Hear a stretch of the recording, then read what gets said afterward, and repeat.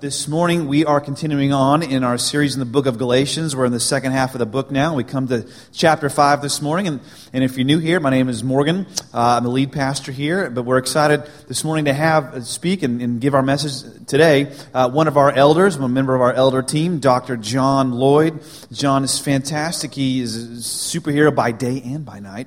But he is a neonatologist. That's his day job. But John is an active, incredible leader in this church. Some of you know him, and some of you probably don't, but John leads consistently with excellence, with energy. He prays, he teaches, he instructs, he's a support and a lead, and he does an incredible job giving this church leadership and focus and direction, and a ton of the stability that you all experience today is because of his life, and his wife, Erin Day's input is invaluable as well, too. Together they have 5 amazing children, and so this morning we're going to welcome and honor him. Would you guys please cheer him as he comes? We love you, Dr. John.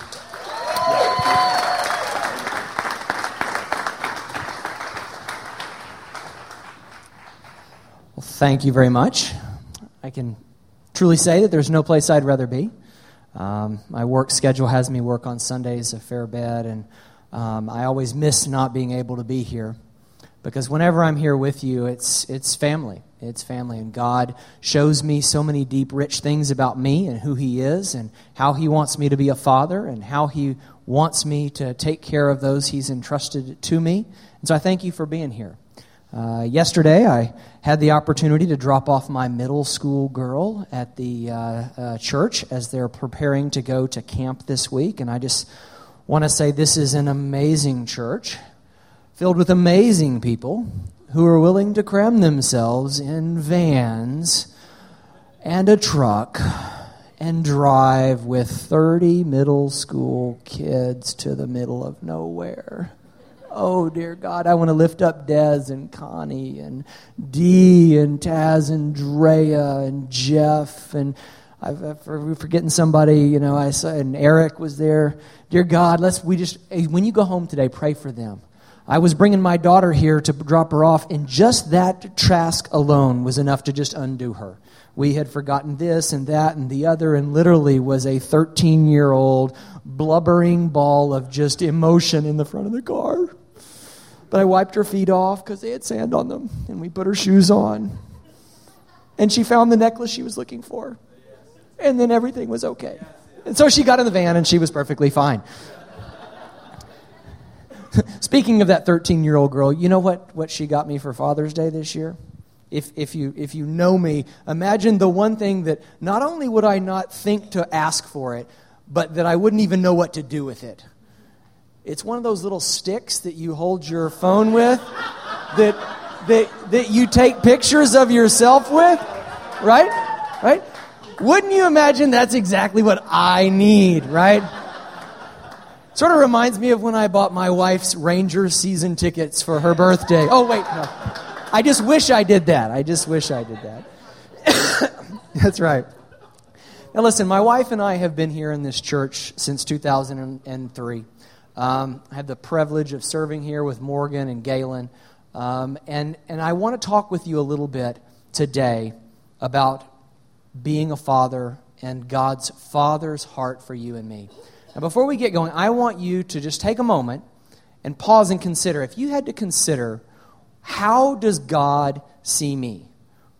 What does He most want for me? What's His will for my life? How would He, in His ideal mind, like to see and know me? So I want you to think of something, and then you have to remember it for later in the message, and we'll talk about that.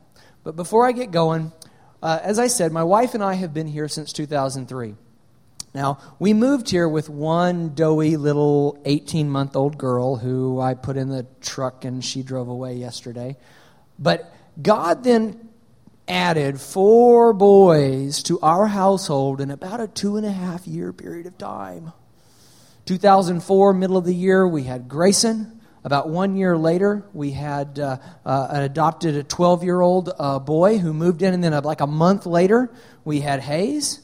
And then Coco rounded out the set in 2007, the spring of 2007. I don't know if you guys know Jim Gaffigan, but he's got 4 kids, and he's even crazier than we are. He apparently had them at home in an apartment But he has a joke about having 4 kids. He says, you know what it feels like to have 4 kids?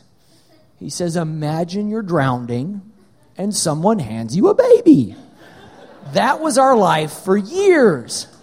Now, as you might imagine, when I think back on those years, my heart is filled with lots of things and my mind has lots of thoughts. Now, Lillian was 2 and we had this thing that we like to refer to as the battle of stay in bed. All of the spit up, the vomit, the dirty diapers, the sleepless nights, innumerable Cheerios glued to our kitchen table with that dried up milk. I remember Nicholas's 12-year-old baby face, his handsome, strong 18-year-old face. He moved into our house under circumstances we didn't anticipate. He moved out under circumstances that I would not have chosen. All of the soccer games, birthday parties, homework assignments. As you might imagine, many rich and deep things sit in my Father's heart as we come together to speak this morning. And it's from that perspective that I'd like to spend our time today. You see, the picture of God as our Father is the dominant one in the Scriptures. Whether we like it or not, that is primarily how God has chosen to self-identify. I know that image causes some challenges for all of us because we all have earthly fathers, and every one of them, no matter how good, was not perfect. As a matter of fact, I'm convinced that for most of us, the deepest wounds we are working through today are the wounds of a father. My prayer is that today will help to bring at least some healing to those wounds. Now, as Morgan said, my job during the week is to take care of babies that need an intensive care unit. Now, while we take care of any baby that needs that kind of care, there's a certain subset that really don't have a disease per se. You see, they just came out too early. Some of them way too early. Now, they came for lots of reasons. Some of them because mom's blood pressure was high, and some of them because maybe she had an infection, and some of them we just really don't even know. But come they do. I want us to see this morning that in many ways our earthly fathers are much like neonatologists. And like neonatologists, some fathers are better than others, but all pale in comparison to our Heavenly Father for whom we were designed. You see, all children are like my little 1-pound fragile babies that I take care of. Now, if you've ever seen a baby like that, they are unimaginably small. Their hands are unimaginably tiny. Their skin is translucent. You can see the blood vessels and even their liver through their skin. You know, you and I, as we sit out here today, we're all sorts of colors. We're black and brown and white, yellow. Babies, though, when they come out, they're all the same color. They're this kind of shiny pink, no matter what their nationality. They're so small that I could put them literally in the palm of my hand. You see, they were not supposed to be exposed to all the things that we expose them to. The oxygen, the ventilators, the IVs. They weren't supposed to have their organs working now, but work they must. Like a father overseeing the growth of his children, the neonatologist steps in to oversee the growth of these most fragile patients. From a certain perspective, caring for these patients is really quite simple. You try and give them the support they need. Don't give them the support they don't need. Touch them as little as you can, and hurt them as little as possible, knowing full well the impossibility of that situation, because everything we do that saves their life has an unintended consequence.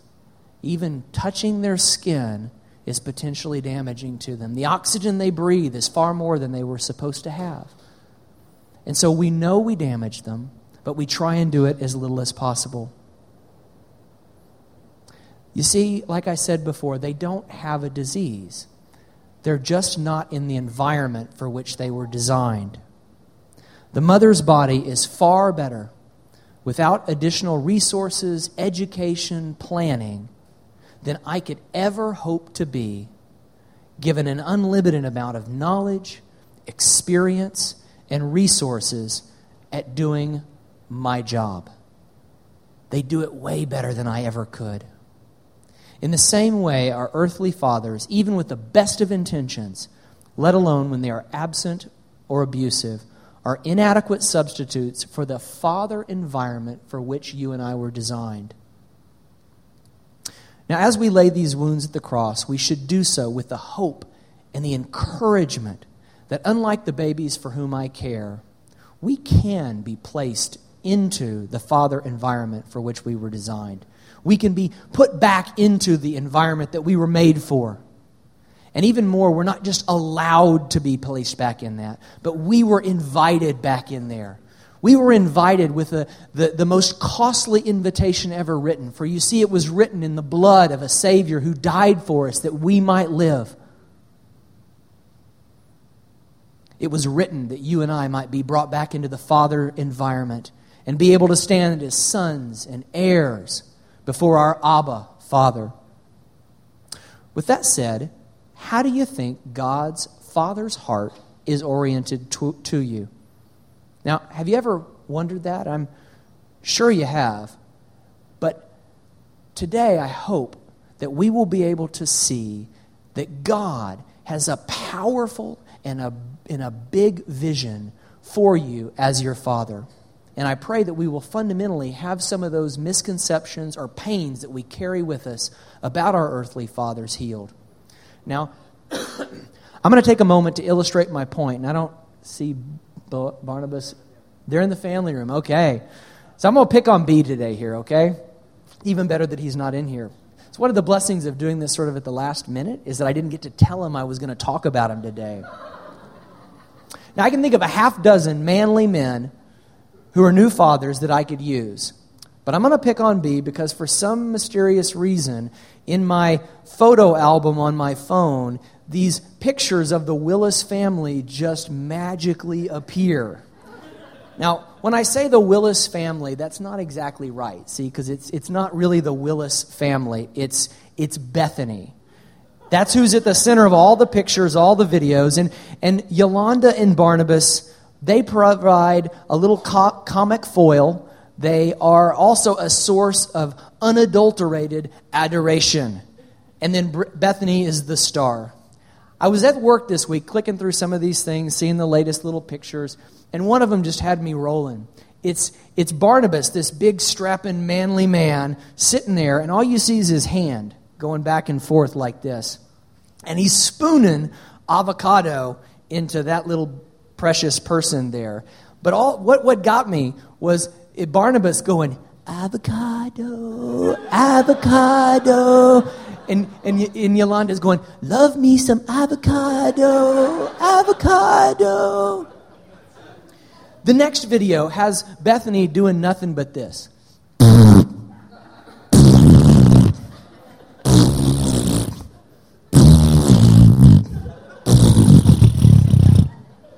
All to the delights of their parents. Now, it's been 13 years since I was able to revel in the delight of a squawk or a babble, and I was just about to throw down the man card judgment on Barnabas for being so silly in the sight of that little baby. And I'm literally have this thought in my mind and in my heart, sorry, Barnabas, and I click on one that's just a black screen, and I'm fully expecting to see another video of Bethany doing something else. But instead, what do I see? It's my daughter standing on a stage singing at her school. And immediately, I'm transferred back to a time when I remember the squawking little baby and the delight I took in every poopy diaper and everything she did, which was new and different that I'd never seen before as a new father. Because you see, the joy that filled my heart and made my eyes swell and filled me with such joy in that moment of seeing my daughter had nothing to do with the singing that she was doing. No more than Barnabas really took joy in the feeding of avocado. But it was taking joy in the fact that they're our children. We love them. Our hearts are big for them. Now, as we talk about this message today and consider God's Father's heart for you and me, I want you to consider it from the perspective that this isn't, I didn't say any of this to tell you that B and I are great dads, because I've been a father long enough to know that I've hurt every single one of my kids. When I'm tired and I can't fight through it, or when I'm distracted and I can't fight through it, I can't pay attention to the right things, I hurt my children because I speak out of anger, or I speak out of frustration. But merciful God has blessed me and covers up so many of my father foibles. But I'm not perfect. And so my point of that story is really to get to what Jesus Christ said in the Sermon on the Mount. He said, if you, being evil men, can give your children good gifts, how much more does your Heavenly Father have the ability to give you good gifts? Now, I know there are those who, in even hearing this story, there are twinges of pain at the performance or lack thereof of their own father in their lives. And so my encouragement as we press into this today is to hold on to the truth that if Barnabas and I are willing to lay down our dignity because of love for our children, how much more does your Heavenly Father, the one for whom you were designed, have for you if He was willing to lay down not His dignity, but His life on the cross for you and I, that we might have relationship with Him, that we might really know Him. That is God's heart for you today. As we get into our passage, I'm going to read our scripture from which I'll speak today. It's Galatians 5, 1-15. And I'm going to read a little more slowly this time for translation purposes. For freedom, Christ has set us free. Stand firm, therefore, and do not submit again to a yoke of slavery. Look, I, Paul, say to you that if you accept circumcision, Christ will be of no advantage to you. I testify again to every man who accepts circumcision that he is obligated to keep the whole law. You are severed from Christ, you who would be justified by the law, for you have fallen away from grace. For through the Spirit, by faith, we ourselves eagerly wait for the hope of righteousness. For in Christ Jesus, neither circumcision nor uncircumcision counts for anything, but only faith working through love. You were running well. Who hindered you from obeying the truth? This persuasion is not from Him who calls you. A little leaven leavens the whole lump. I have confidence in the Lord that you will take no other view, and the one who is troubling you will bear the penalty, whoever he is. But if I, brothers, still preach circumcision, why am I still being persecuted? In that case, the offense of the cross has been removed. I wish those who unsettle you would emasculate themselves. For you were called to freedom, brothers. Only do not use your freedom as an opportunity for the flesh, but through love serve one another. For the whole law is fulfilled in one word: you shall love your neighbor as yourself. But if you bite and devour one another, watch out that you are not consumed by one another. Now, remember when I asked you to think of a word or a phrase that best characterizes how God thinks about you? What God's Father's heart is for you or towards you? Now, I don't have a way to do it, but I suspect if I could project everybody's thoughts up here, they would have been a lot like mine before I got to this passage. You know, there are things that come to mind like God would want me to be happy or secure. He would want me to be strong. He would want me to be productive. Or better yet, maybe you could go to some of the fruits of the Spirit. He would want me to have love or joy or peace or patience or kindness. You know, we may go to the Westminster Catechism from, the 17th century that would say, what is the chief end of man? It is to know God and to enjoy Him. Now, those are good answers, and the Westminster Catechism answer has been a bedrock of Christianity for hundreds of years. But I think Paul today is giving us a more fundamental answer than even those things. He is telling us that God fundamentally desires freedom for you and me. Our passage begins with a clear and powerful statement of Christ's will for our lives. Now, sometimes you and I get bogged down in a quandary about God's heart for me or yourselves. On one hand, we worry about God, and we worry about the will He has for us with respect to all these secondary things. Where will I go to school? Where am I going to live? Should I get married? If so, to whom? Or on the other, we go to this idea that God's heart for us is sort of like this cosmic curmudgeon who sits up there and says, don't do that, and don't do that, and don't do that, which just feels like a weight on our shoulders. Now, what I want us to do is to stand fast on the truth that we know clearly presented in the Scriptures in defiance of our feelings at moments, and stand in the truth that God's fundamental desire for you and me today is that we might be free. For freedom, Christ has set us free. Freedom is both the action and the end. Christ's will for you and me is that we enjoy freedom. The person you marry, what job you do, where you live, are not nearly so crucial as whether we stand fast in the freedom that God has called us to. If they were, the Bible would have had direct commandments about where to live, or how do you choose your spouse exactly, or what kind of job you should have. But it doesn't.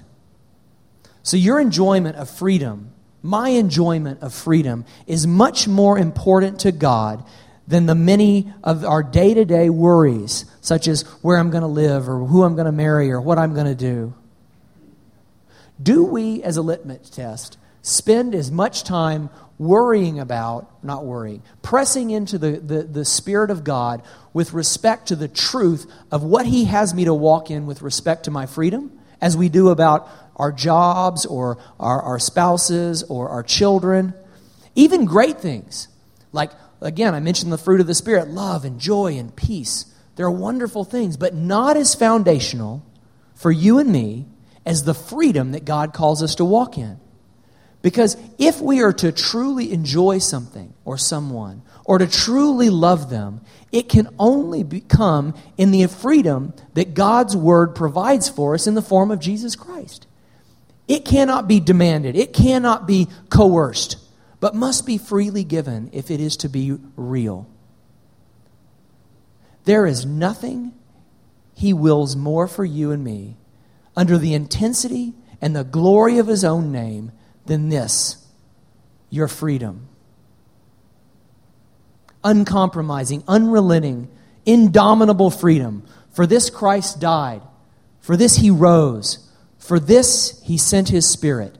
And fundamentally, that is His will for you and me today. Now, as we press forward again with the rest of our time, I want to see a number of things about the freedom that God calls us to walk in. I want us to see that God's freedom is shocking. God's freedom is fertile soil for our lives. And then last, I want us to see that God's freedom is stabilizing for our lives. God's freedom is so free for you and me that if we rightly understand it, it's shocking. All through the Scriptures, God shows up again and again as a liberator, as one who sets the captive free. God provides a symbolic freedom for Isaac in the form of a ram.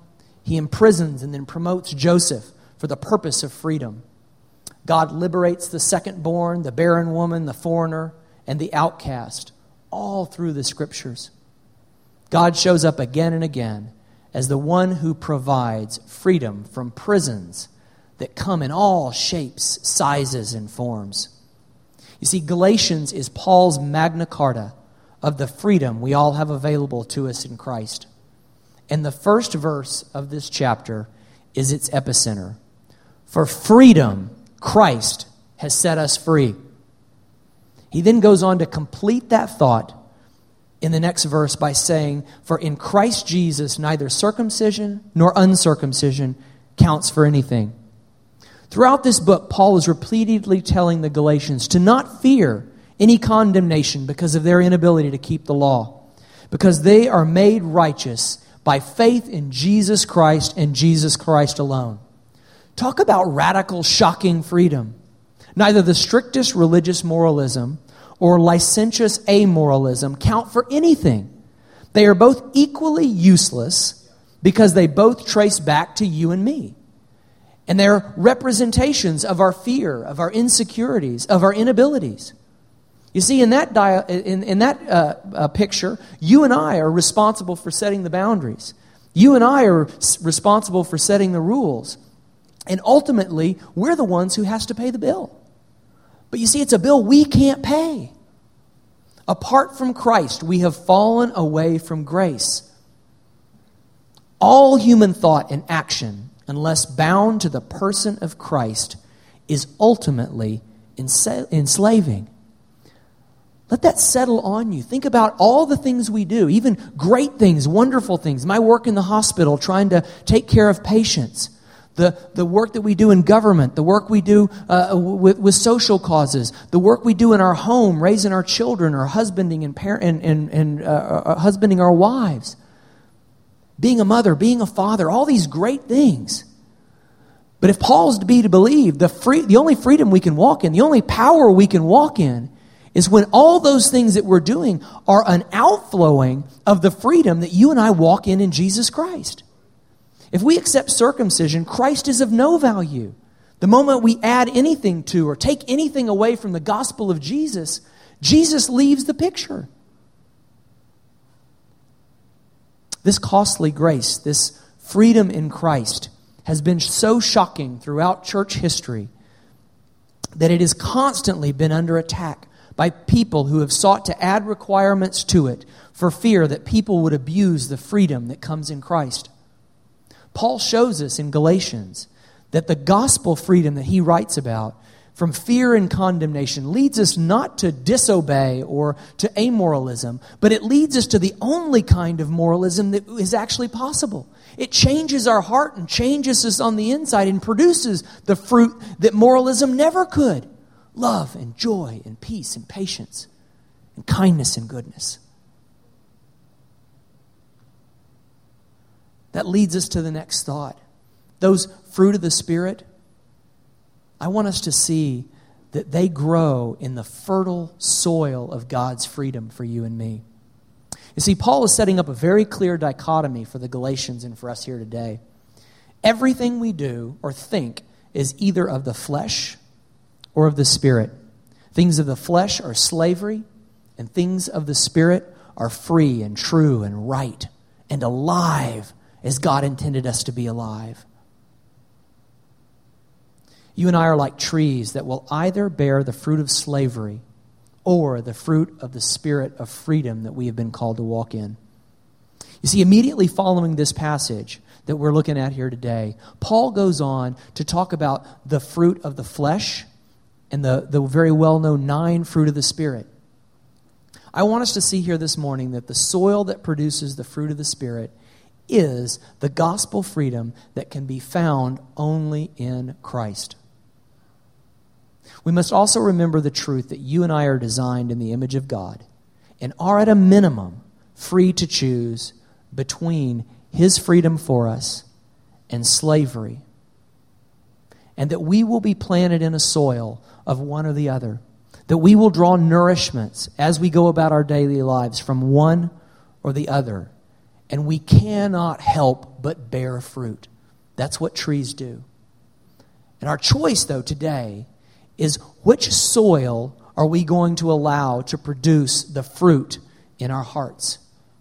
The fruit of the flesh or the fruit of the Spirit that will produce freedom in us?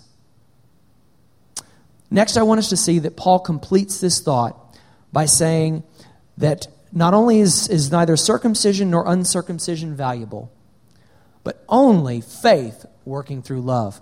Now, what Paul is saying is that neither the act of circumcision or the lack of the act of circumcision counts for anything, but only faith in the gospel of Jesus conducted through love.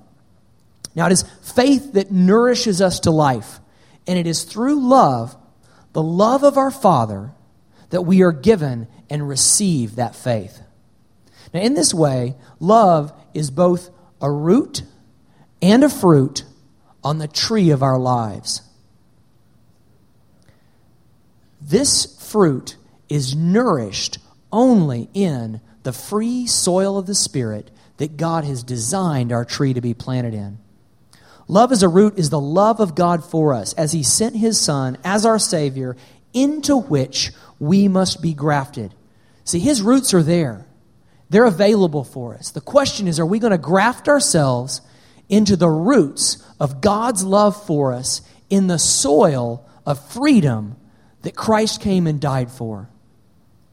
You see, this then produces the only valuable, eternal fruit in our lives. The fruit of this tree is produced only in the soil of freedom. This is the Father love for which you and I were designed. You see, the picture Paul's painting here is so powerful. You know, you and I are going to be trees in this picture no matter what choices we make. You see, we start out as a tree planted in the soil of the flesh, and it's enslaving us. Jesus came that we might be replanted, or as He says to Nicodemus in John 3, to be reborn into the soil of the Spirit. Now, the soil there is freedom, and this is God's perfect Father's heart desire for us. It's His design for us. For within the freedom of Christ, we find the nutrient of faith that is available as I am grafted into the roots of His love for me. This then produces the fruit of the Spirit on my branches and allows me to live in the stable and secure fullness of the destiny that God has for me. It is only in this way that I can truly be alive. And as we'll see with this last point, it's only there that you and I can be truly stable and secure and have a peace that passes understanding in a way that God calls us to and the way He designed us. You see, Paul does warn us about potentially destabilizing influences around us. The truth is, you and I are distractible. The first warning comes in the first verse when he says, "For freedom Christ has set us free. Stand firm, therefore, and do not submit again to a yoke of slavery." After that powerful declaration of freedom, one might be tempted to think that this freedom we have in Christ is unassailable. But Paul, like a good father, is able to look further downfield and warns us immediately of the need for us to stand firm and to not submit to slavery that lies all around us. You see, this is a military phrase that really conjoins a number of ideas. It's the idea of keeping alert, of being strong, of resisting attack, of sticking together. Timothy Keller, in his excellent book, Galatians for You, puts it like this. He says, "Despite the fact that we already have been saved by Christ, we must be continually diligent to remember, preserve, rejoice in, and live in accord with our salvation. We cannot lose our salvation, but we can lose our freedom from enslavement to fear." Now, while there's a caution for us to not lose focus, there is also the surrounding reality and the deep riches of the truth of the freedom that exists for us in the gospel that provides security for us as nothing else can. When Paul says that neither circumcision nor uncircumcision count for anything, he is saying that I am no more right with God when I perform well, and I am no more hopeless or when I perform poorly. Think back to that picture of me and Barnabas with our children. God sees us and loves us, has a heart for us, irrespective of our behavior. All are equally lost, yet all are also equally within reach of salvation. Stated another way, there is nothing I can do to make God love me more, and there's nothing I can do to make God love me less. That idea is transformational. That is the power of freedom that comes only in the Spirit of God. It is that truth, that power of God applied to my heart and yours that 2,000 years ago swept the Mediterranean basin and changed history forever. That same truth is available for you and me today and is powerful to change any circumstance that we find ourselves in.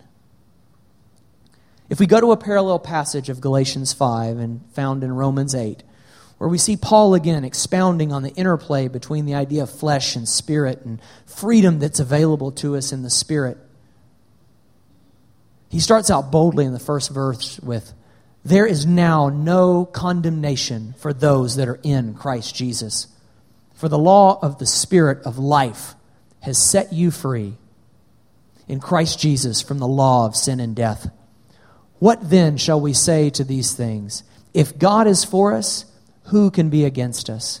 He who did not spare his own Son, but gave him up for us all, how will he not also with him graciously give us all things? Who shall separate us from the love of Christ? Shall tribulation or distress or persecution or famine or nakedness or danger or sword? For as it is written, for your sake we are being killed all the day long. We are slaughtered as sheep. No, in all these things we are more than conquerors through him who loved us. For I am sure that neither death nor life, nor angels nor rulers, nor things present, nor things to come, nor powers, nor height, nor depth, nor anything else in all creation will be able to separate us from the love of God in Christ Jesus our Lord. Amen." The point of our freedom in Christ is that we might live as He intended us to live. As we draw in faith from the roots of His love, from Jesus Christ, in the soil of freedom laid out for us, we will experience life and peace. At the end of our passage, he points out the fruit of the Spirit that most results from correctly growing in the freedom that God called us to. Love for others. Paul also points out at the end the fruit most characteristic of life in the flesh. It's division and contention. But if you bite and devour one another, watch out that you are not consumed by one another. Now, as I said earlier, I work in an intensive care unit for babies, and I have the honor of walking families through death on a regular basis. Over the last 15 years, I have seen tragedy strike families in more forms than I care to recall. The patients I have the privilege of serving come in all shapes and colors and sizes from the furthest reaches of this city, this country, and even the globe. They call God by many names or not at all, and do so in multiple languages. Some are homeless with no ability to even feed themselves, while others are wealthy beyond my imagination. I've cared for the famous, for the infamous, but most are like you and me, living non-newsworthy lives. When death comes, it is amazing what he does not notice. You see, he's no minder of language or wealth or fame or even of religion.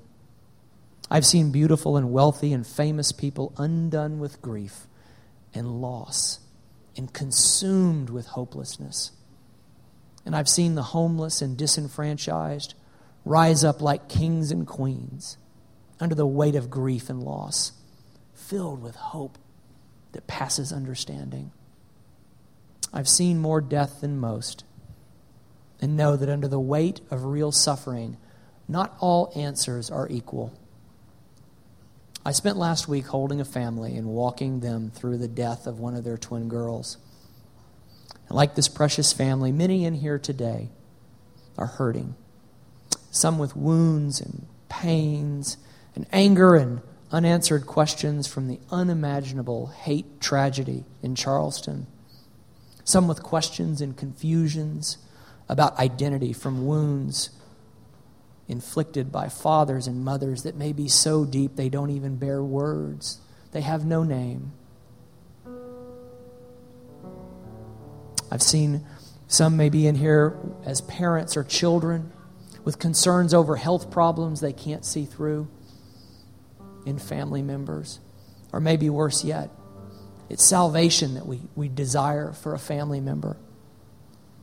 My question for all of us is, where will we take our suffering?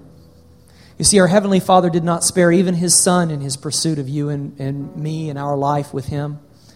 He desires the fertile soil of freedom for you and me, that we might be firmly rooted in His love and then be unshakable during any storm. Let us be people of faith, casting our cares on Him, that we might be blown about by the winds of our days, but we will remain firmly rooted and unmoved. As Jeremiah 17 says, "Blessed is the man who trusts in the Lord, whose trust is the Lord. He is like a tree planted by water that sends out its roots by the stream and does not fear when the heat comes. For its leaves remain green and is not anxious about the year of drought, for it does not cease to bear fruit." See, brothers and sisters, you and I do not say, as we sang earlier, that God is good all the time because we don't know suffering or pain. We sing it and say it and believe it and hold on to it because we do know pain. We do know suffering. But let's be people of faith and stand up as we sing in just a moment, lifting our hearts with whatever is in there to our Heavenly Father, who desires a freedom for each and every one of us, the freedom of a Father who loves each and every one of us to the point of His own death, to the point of His own exclusion from relationships that He had known from eternity.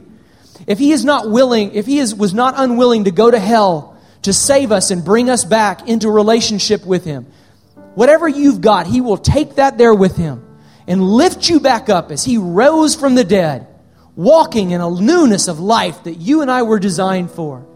So please stand with me. Lift our hearts and our voices to our Creator, God our Father, who desires big, rich, deep things for each and every one of us, that we might walk in the freedom of the life that He has for us. Amen.